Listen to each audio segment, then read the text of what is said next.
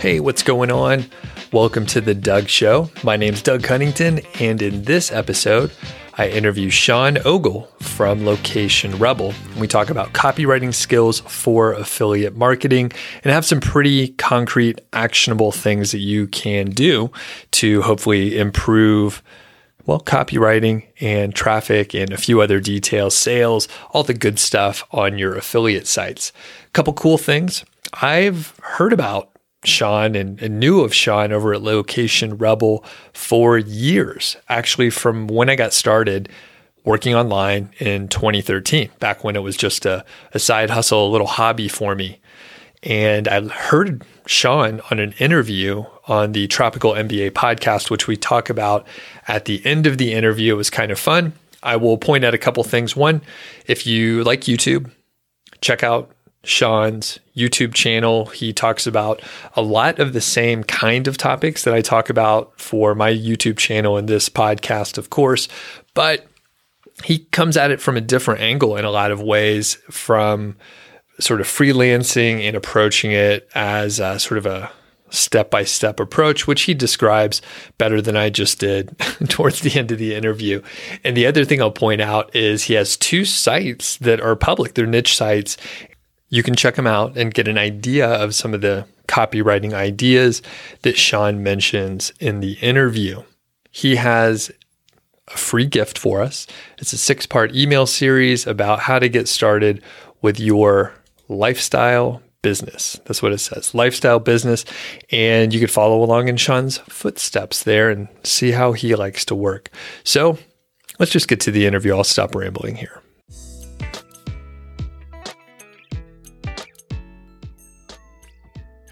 Hey, Sean, how's it going today? Doing great, man. Thanks for having me. I'm excited to be here. I'm pumped too. We were just chatting before I hit record that I've actually been aware of you since I first started online in 2013. So we're going to come back to that. But for the people that don't know you, Sean, can you give a quick intro, what you're about and what you do? Yeah. So I started a site called Location Rebel way back in 2009. So I had finance degree, started in July of 2007. Worst time ever to get in finance. By February of 2009, everything had collapsed. Long story short, I ended up leaving my job. I moved to Thailand, learned how to do online marketing. And that's what I've been doing for the last 10 years, 11 years, 12, a long time.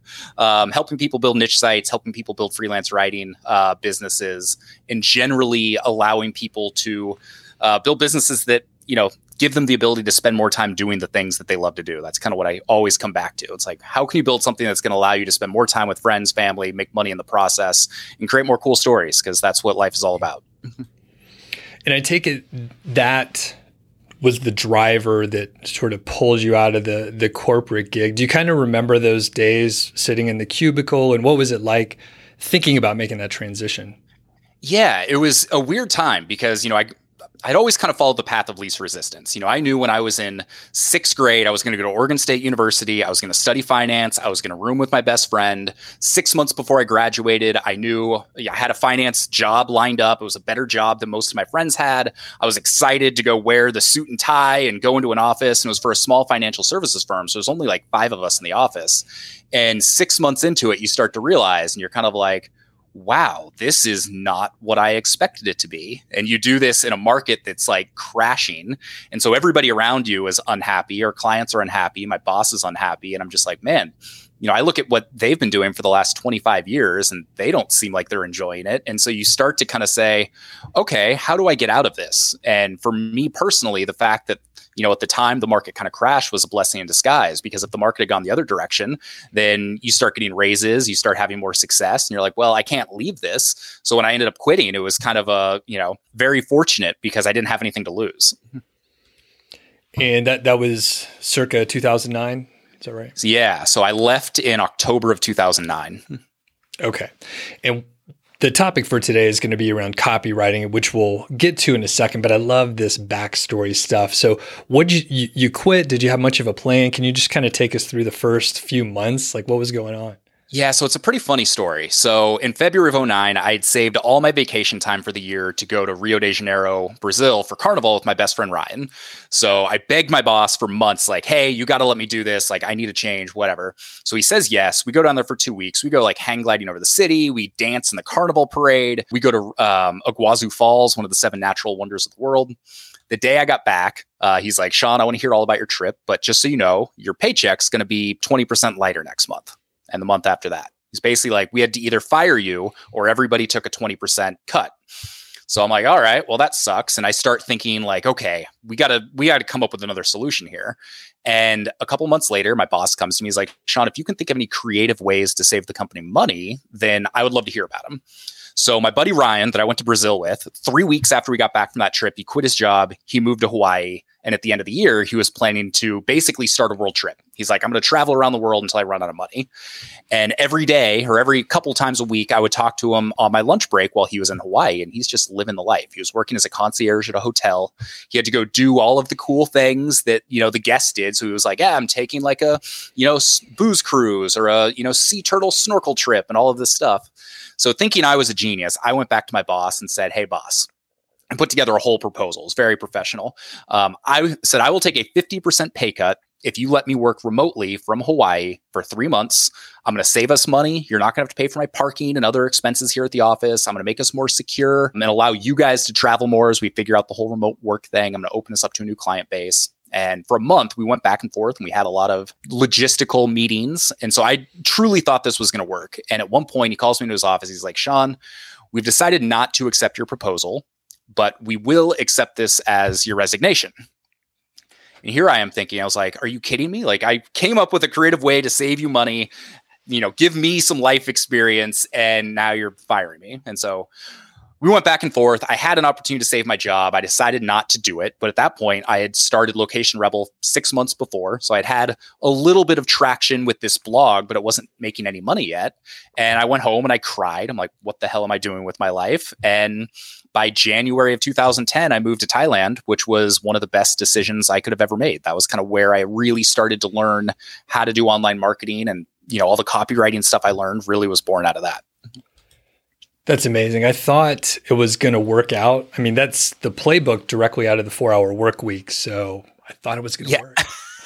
I really, and I think I had read that book right around that time as well. And it was actually kind of funny. Before I left, my boss and I kind of got into it. And I believe his exact words were, if you think you are ever going to be sitting on a beach before me, you are sorely mistaken. And I still remember January of 2010, I'm in Krabi, Thailand on a beach, yeah, we did it. Okay, we're doing something. Even if I have to go back to a day job, this feels pretty good right now. Amazing. So good transition into copywriting. So you started learning some of those copywriting chops out there. And we have a couple things, right? So my audience is primarily affiliate marketers or people who have content sites. They may have some ads running or something like that. But a lot of times we kind of gloss over the copywriting portion. So there's sort of 3 main things we're going to go through today. And I want to hit them in order. You've kind of outlined some of this stuff in some of your other content, which we'll link to so people could check it out in depth. But we're going to start off with sort of the metadata area and why that's so important from a copywriting perspective. So everyone keep that in mind, copywriting. So I'll just send it to you, Sean, for metadata.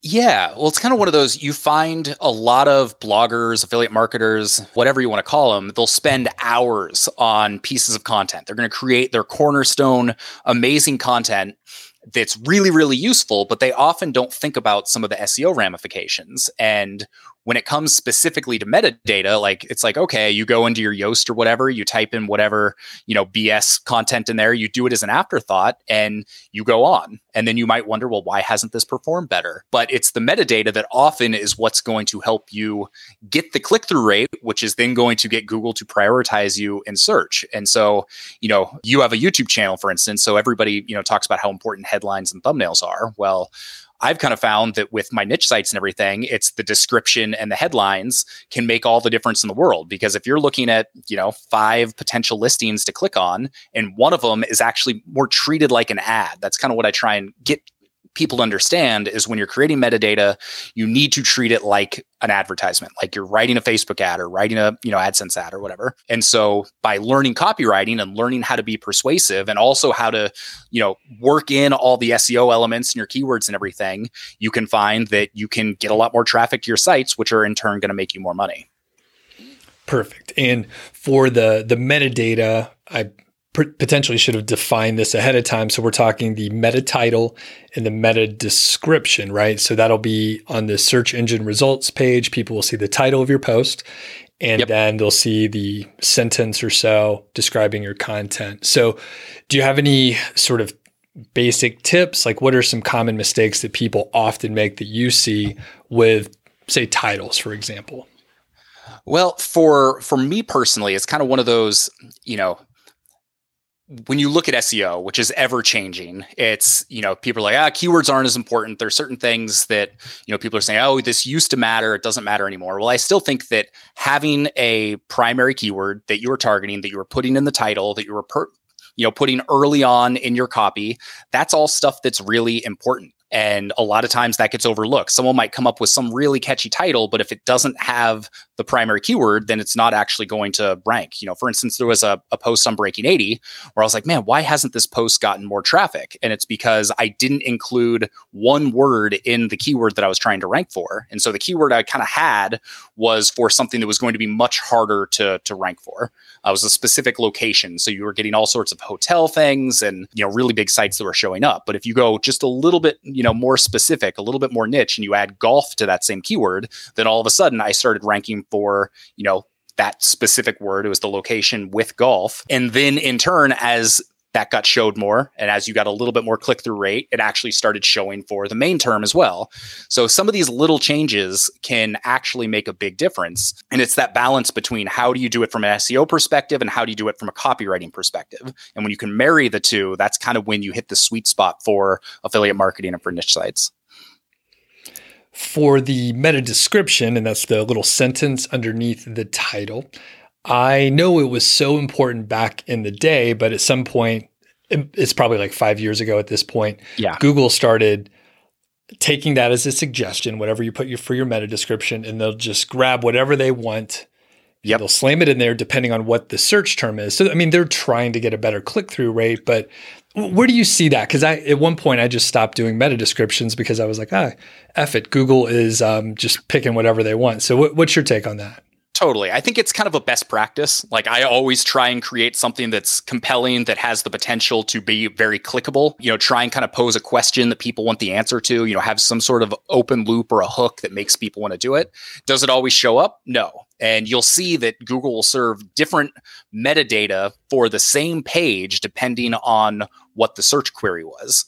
And so sometimes it'll show up and sometimes it won't. But I think that also, there are a couple things you can do to optimize the post. And this is getting more into SEO than copywriting. There are certain things you can do to optimize the post to help make sure that you get certain metadata things that show up. So for instance, I like to use on my longer posts a table of contents. So, basically it'll show all the H2 tags or H3 tags or whatever I decide, and people can kind of jump down to that section of the post. Well, oftentimes what you'll see is that you'll have links in your metadata to specific sections of the post. And so you kind of look at like everything that can show up within Meta.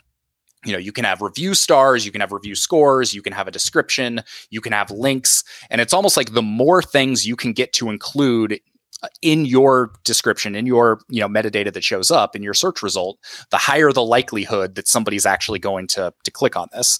And so I try and structure all my posts, especially if they're review posts or whatever they are, with as much of that stuff as I can to give myself the best shot at it. And I would say, these days it's probably only a third of the time or maybe half of the time that my description that I want to show up actually does. But usually you can still get fairly high click-through rates if you have optimized the rest of your post as well.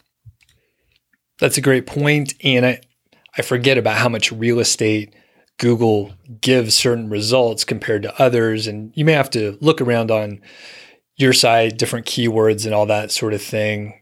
And then you'll see every now and then someone gets like 4 times as much space because they have all those subheadings and some other rich data in there. Right. And all of that stuff, when you do it kind of properly and you lay it out properly, then you're also increasing the chances that you're going to get that featured snippet. And that's where often I will get, there's kind of a balance. Some people say, well, you don't want the featured snippet because that's going to hurt click-through rate because they're showing too much information. For my posts that have gotten that, usually I've found that they haven't shown enough. They show just enough to kind of entice you. For instance, I had the featured snippet for best golf gifts for a long time. And I was getting a ton of traffic because it would show, maybe 5 of them, but then you've got another 30. So people are clearly like, oh, yeah, I want to see this. And so really trying to figure out how to structure your data and trying to do it in just an organized way. The clearer it is for you, the clearer it is for the user, the clearer it's going to be for search engines to be able to prioritize that type of thing. And the easier you can make it on, everybody else, the higher the likelihood that you're going to start, seeing increases in search. And this is all very generic, kind of low level advice, but I've kind of found that you don't have to be an SEO expert. You just have to follow some basic best practices to start seeing some success. If you get most of it right, most of the time you'll be in good shape. Yeah. Yeah. I mean, Google is smart. They want to show the right things to the right people and they want to show high quality content out there. And so if you're doing that and then making it as easy as possible for them to crawl it and find it, then it's going to treat you well over the long term. One of the other big ranking factors is how long someone might spend on your site, which indicates to Google, hey, they're getting good information over there. And let's talk about how that relates directly to copywriting. Yeah. So one of the earliest copywriting lessons that I learned, and this kind of applied specifically to long form sales letters, but I think it really works for, blog posts, cornerstone pillar content as well, is the sole purpose of every line you write is to get people to keep reading the next line. And so that's often how I kind of approach my writing and my reviews, my blog posts is what can I write that's going to make people want to stick around? And, there's a concept called open loops where basically you pose a question or you leave people with a cliffhanger and then you kind of say, okay, we're going to get back to that. We'll answer that later on. And then you change the subject. So you leave people with this kind of question in their mind that says, oh, but I want to know what the answer to that is. People generally naturally want resolution. So they're going to keep reading to find the answer to that. And really good copywriters, they might weave, 2, 3, 4 open loops within a single article. So people are just constantly having questions come up that they need resolution to. And the only way to do that is to then keep reading. And as you mentioned, one of the biggest ranking factors for search is how much time people are spending on your site. Are people getting the results they need, or are they showing up for 20 seconds and then clicking back and going to, a different search result? So if you can create compelling content that's answering people's questions while also posing new ones and, piquing their curiosity and getting them to keep reading, then that's generally going to serve you well. And, really that's one of the good tenets of copywriting is being able to hook a reader in and continue to do it. And if you can marry that with also understanding SEO and how to work in your different keywords and everything, then you really start to find the sweet spot where you can really make a niche site work well for you. I'm going to put you on the spot. So if we need to just skip this, we can. Yep. Do you have an example from maybe one of your sites where you do have an open loop so people can get an idea? And I'll buy you some time. I love open loops in TV shows. So I'm thinking, it's tons of shows do this, but a lot of these bingeable shows like Breaking Bad, for example, you have 5 big major problems that happen. Did you watch Breaking Bad?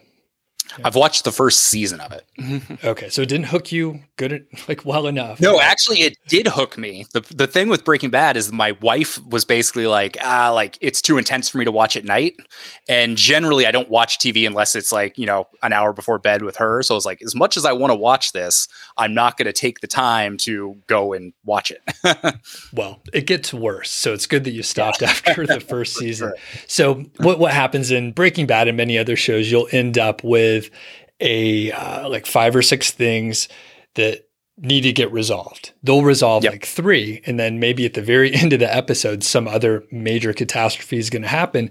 So you have to watch the next episode to get resolution to all these open loops. So that's a great example. I'm sure people can think of open loops in TV shows that they enjoy as well. And Sean, do you have any examples from your content? That's what I'm trying to think about, a really good example. And one, I would have to go back to see how deliberate it was, but there was a blog post that I wrote recently on Breaking 80 that was comparing two launch monitors. So basically devices you stick behind you on a driving range that tell you how far you hit it. And these are two, they're both about $500. So people are constantly saying, okay, which one's better? And they're ones where, you know, they both do a good job, but they do very different things well. So you kind of try and bring up, it's like, okay, you know, this feature is great on this, but in a minute, we're going to talk about why it may not be all that it's cracked up to be. And the way I generally like to do those comparison reviews is you kind of give each one a score. So it's like price, which one wins, presentation, features, you know, ease of use. And so that's kind of one of those that I found it's not quite as deliberately asking a question and giving them a resolution. But when you know that there's going to be those rankings, people are interested in what those are going to be. So if the first thing you say is like presentation, like how does it look in the box? This one goes to FlightScope 1 to 0. You know, it's kind of asking the question. It's like, okay, well, what's the Rapsodo going to win? What's the other one going to win? And so it kind of keeps people reading. And then you try and come up with a few different things within those. And I think I did this in this post where it's like, well, there's actually one glaring problem with this FlightScope one that we're going to talk about in a minute. And so I think that's one example, and, you know, maybe we can link to that post or whatever, but, you know, really trying to think of ways, okay, how can I hook people in, and what are the questions I would be asking as a consumer? That's kind of why I say it's like, what do I want to know? What would interest me? And if it's interesting to me, then generally speaking, it's probably going to be interesting to other people. And that's how I try and structure things. Perfect. Good thinking. I don't know if that was a good answer or not, but that was the best I could come up with on the spot. That's pretty good. And I was going to say, just as you were saying that, probably a tip, and you could let me know if you agree, is you maybe would write your article and then come back, and then you know what's going to happen later, you know what's covered later, so you can put in a little hint, a little foreshadowing to what's coming up. And that's a good way to open a loop, even if you didn't have it in there initially, because I know sometimes people get bogged down with writing. Absolutely. And I think that's one of the best things you can do is write your post. And then usually it's pretty easy to kind of go back and structure things where it might even be a sentence or two, just kind of like tease, you know, I know that we're talking about this feature later on. You might just tease something that says, oh, by the way, there's one killer feature of this product that makes the whole thing worth it. You know, stick around to figure out what that is. And that it could be as simple as that. And those tend to work really well. Awesome. And then we'll hit the final point here about copywriting and actually why it's so important for affiliate marketers, and that's building trust. So how does it tie in, Sean? Trust is the single most important thing you can have on the internet. It's very hard to get and it's very easy to lose. And through your copywriting, and this goes less into like persuasive writing, but just your writing in general, is like, how open are you being? How vulnerable are you being? You know, I gave an example in a recent blog post / video where I talked about my first affiliate site ever. It was for a service called Jamarama. It was online guitar lessons. It was on ClickBank. It had a 75% commission. And me thinking I was a genius, I was like, 75% commission. All I got to do is throw up a site, throw up a couple reviews, and it's going to be good to go. I'm going to make a bunch of money. Well, I was too cheap to actually buy the product. So I never actually used it, and I was doing reviews on it. So you can imagine how that went. Didn't make a single sale. So at the time, I wasn't being very authentic. I wasn't building any trust. But more recently, sharing that story where I was like, this is a pretty embarrassing story, but this is the truth about how I got into affiliate marketing. It was the truth about how I dove in. And so you kind of share that, and people are like, oh, like, yeah, I was thinking this was going to be really easy, but clearly it's not. If, you know, this guy that kind of seems like he knows what he's talking about now made those big mistakes. So if you share some of those vulnerable stories, and I think the copywriting part is, you know, it gets into storytelling. How can you do it in a compelling manner that once, you know, gets people to keep reading and, you know, keep moving from line to line? The more you can work that in, the more trust you're going to build and the more money you're going to make. The reason Breaking 80, which is all about golf product reviews, has been so successful is because it's not an affiliate site where I just find the, you know, statistics for all the products and put together a comparison table. Like, I only review things that I've actually used, and I talk about all those specific products. And so people have kind of come to learn, they're like, oh, if Sean reviews it, generally he is going to have a pretty honest and accurate review. But as soon as you mess that up, as soon as you know, do something to make a quick buck, or start selling people on a product that you actually don't believe in, but you can make a bunch of money on. When you lose that trust, that's, when it's all going to be over and you can find yourself, really struggling. So I think copywriting is one of the best ways to tell those stories, to be vulnerable, to build rapport with people over whatever your common interest is. And, that's just something that you kind of learn how to do over time and through practice. So with that said, do you recommend that people usually stick to a topic area that they are not necessarily passionate about, but that they're interested in? Or do you have other advice related to choosing a niche and that kind of thing? My advice might differ from a lot of people. There's a lot of people that have, niche sites that are just about around whatever they knew they could make money in, and they'll hire out the writers and they won't even do a whole lot of the work. For me personally, I've got 4 sites now and they're all about things that I genuinely enjoy. And I'll hire out the occasional writer, but usually I will write things. I'll write all the content myself because I enjoy it. And I think that I've got a, specific expertise on it. So the advice I usually give for someone who's, getting into a niche and they plan to do the work themselves is come up with 50 article ideas.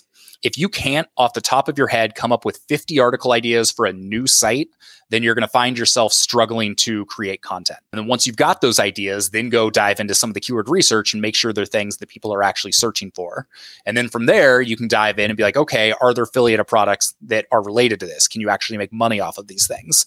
And so, I think that it certainly helps if you have passion for your particular niche, because if you have passion for it, then you're genuinely going to want to learn more about it. You're going to become more knowledgeable about those subjects, where if you're not, for instance, there was one from early on in my online days where I had a friend who had a site on dog checks with dogs on them. And he was making like $5 or $6 grand a month as an affiliate site. But he eventually got to the point where he's like, yeah, I can't do this anymore. And he sold it just because it's like, I care less about dog checks. Whereas all of the sites that I have, they add value to my life. For instance, with Breaking 80, yeah, it makes a good amount of money, but it also has given me so many contacts into the golf world that I wouldn't have had otherwise. It's given me free products to review. It's given me press trips. It's given me all of these experiences that I never would have been able to have without the site. And I think that's one of the great benefits of having these types of websites is the doors that it opens up to you that the average person simply can't get. And I've seen that across all of my sites, whether it's Location Rebel, Breaking 80, or my new cocktail site, Slightly Pretentious. It's the easiest way to build relationships and open up the door to those relationships and experiences that you just can't get. And like you said, you started Breaking 80 in 2012. Is that right? 2012. Yeah. So just imagine how terrible it would be to work on a site for that long that you didn't even care about. Like, people are just not going to do it. So totally. And there might be people that, and I mean, obviously there's people that make great 6-figure incomes around whatever random topic they want, but I just don't find that enjoyable. Some people enjoy the game of it, and that's like what niche sites are all about. It's just about making money. That is where the passion is, and making money. But, if I can make money and also enhance my enjoyment of something that I love to do, it's like the great thing about golf is I'll be able to do that for the rest of my life. And now I've got this asset that's just going to make the game that much more enjoyable for me for, the foreseeable future. Super cool. And we'll put links up for everybody so you can check out the sites that Sean mentioned here. You do a bunch of YouTube videos. Can you tell us about the channel a little bit and what you cover? Yeah. So on Location Rebel, we focus mostly on how to build what I call a bridge business. So this isn't necessarily the thing that you're going to do forever, but it's the thing that's going to get you from point A to point B. So for most people on my channel, 70, 80% of people, that's freelance writing, because it's one of the easiest ways to make money online. It's a skill you've already got. There's a huge demand for it. And it can help you build up some skills and momentum that are going to get you to the point where you're ready to, say, start an affiliate site. The concept of affiliate marketing is generally pretty easy, but in practice, you do have to have some skills like copywriting, like, basic website design, SEO. Those are things that can, take a little bit of time to develop. So freelance writing is a great way where you can potentially pay the bills, learn some of those skills, and then, transition into that more passion-based or passive income style business. So we kind of talk about each of the phases of that process. So the first one is building the right skills. The second one is freelancing. And the third one is kind of building the niche site, building the blog, building the passive income business. So at Location Rebel, we kind of talk about all three of those things. Awesome. And I went back and I listened to the Tropical MBA podcast that I love. And Sean, you were interviewed in 2011. Do you even remember doing the interview? Well, so here's the thing. I talked about how I went to Thailand in January of 2010. So the reason I went to Thailand was because Dan Andrews, the founder of the Tropical MBA, had this idea called the Tropical MBA, where he's like, I want to bring an American dude out to Asia. I'll pay for your basic living expenses. You work for me part-time. I'll teach you online marketing. And the rest of the time, you can build your own business or do whatever. And so I applied, and January 8th of 2010, I flew to Bangkok and met this random dude from the internet at 1 a.m. at the Bangkok airport. And it was one of the best decisions I ever made. So over the course of the next 2 years, Dan and I spent a lot of time together in Asia, Philippines, Thailand, working together back in the States. So the long answer to your question is we had a lot of interviews and we talked about a lot of things. So I'm not sure what this particular one covered, but I'm excited to find out. That's amazing. I didn't know you were the guy. I couldn't remember. I think I've listened to I was the very first. I think he ended up doing like 10 or 11 and I was the very first one. So the first intern. So one thing that you said was about video blogging, right? I had to think about it because now we just call it vlogging. So way back then, you said something about video blogging and either doing it daily or like 3 to 5 times a week. And I took a step back and I thought, that's amazing because that's what people are trying to do now. And, Casey Neistat, a lot of other folks were publishing daily vlogs, and you mentioned it back then. So I'm just curious, like, I didn't give you time to think about this, but like bridging the gap from, I know you published a lot of videos and you publish very often on YouTube. Yep. And just the 10-year time difference. Any thoughts on it? Kind of an open-ended question here. Yeah, I wish I had stuck with it. That's the big one. I moved to Bali for 2 months in 2011 to go live with Dan because Dan got a place for a year. He's like, hey, come on out. Like, we got a room for you. Come do it. And at the time, I had a friend who was, big into video. And he's like, I'll tell you what, I'm going to give you a couple cameras. I think you should do a daily or, multi-time a week vlog while you were there. And I will help give you some feedback and whatever. And the guy that did that, his name is Brandon Lee. And now he is one of, the most impressive travel videographers ever. I think he's got about 500,000 subscribers on YouTube and his stuff is absolutely amazing. And he was kind of giving me this advice way back then. And I was like, man, I wish I should have stuck to it. But as you probably know, YouTube can be a great thing or it can be a really frustrating thing. You can put all this time and effort into, daily vlogging or weekly vlogging or whatever it is. And it doesn't always pay off right away. It's, I've posted 350 videos and we're at 25,000 subscribers. Whereas occasionally you get someone that comes in and out of nowhere, they've got, millions. And the one other thing I remember is there was a guy named Mark Weens who lived in the same apartment building as me in Thailand that was crazy about street food. And he was making these little videos about street food. And I was like, yeah, that's cool that you're doing this. You're just genuinely excited. Last time I looked, he's now got 7.3 million subscribers on YouTube, doing nothing but doing food vlogs around the world. And you can tell he is still so genuinely excited and passionate about what he's doing. And that comes through in his videos. And so it kind of goes back to, YouTube and niche sites are a little bit different, but if you're genuinely passionate about something, that's going to bode well for you because people will be able to see that come through in your content. Very cool. Yeah. I think I've seen Brandon Lee's YouTube channel. He does photography and videography stuff, right? Yeah, he does really cool travel videos about specific locations. So there's one called Hong Kong Strong. It's one of the most impressive videos I've ever seen, considering it's from a one-man crew. Wow. The other thing, just now we're in the weeds here, but the world that we work in is so small where, there was this person that you were neighbors with and blah, blah, blah. I interviewed Dan, last year and been a fan of the show. And now we're talking. And I know Matt Gevanisi, who's like basically a neighbor of mine. So very small world once you take a step back.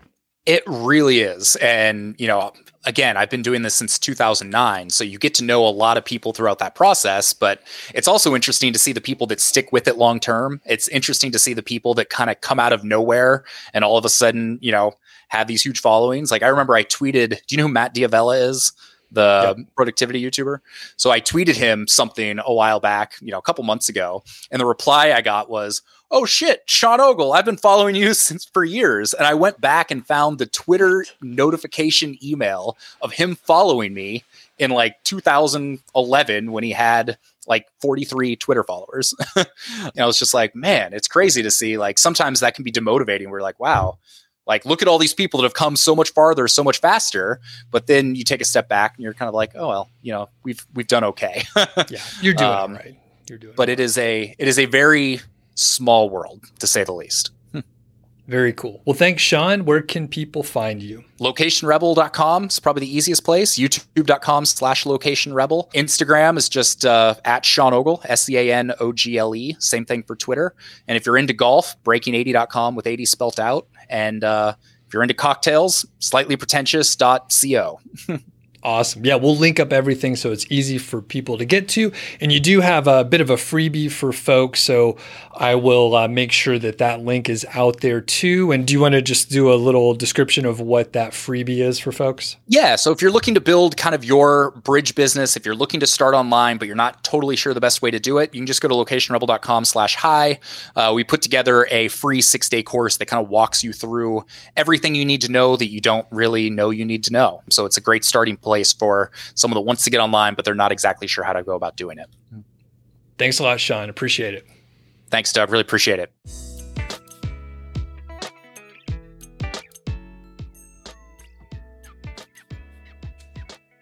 Thanks to Sean.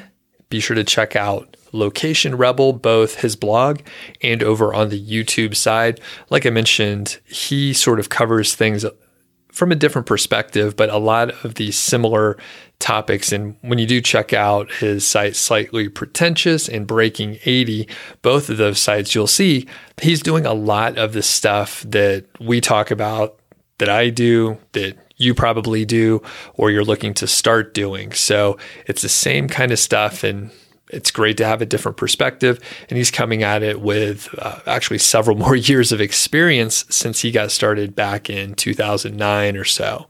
Anyway, I'll leave it at that. Have a great day out there, and we'll catch you on the next episode.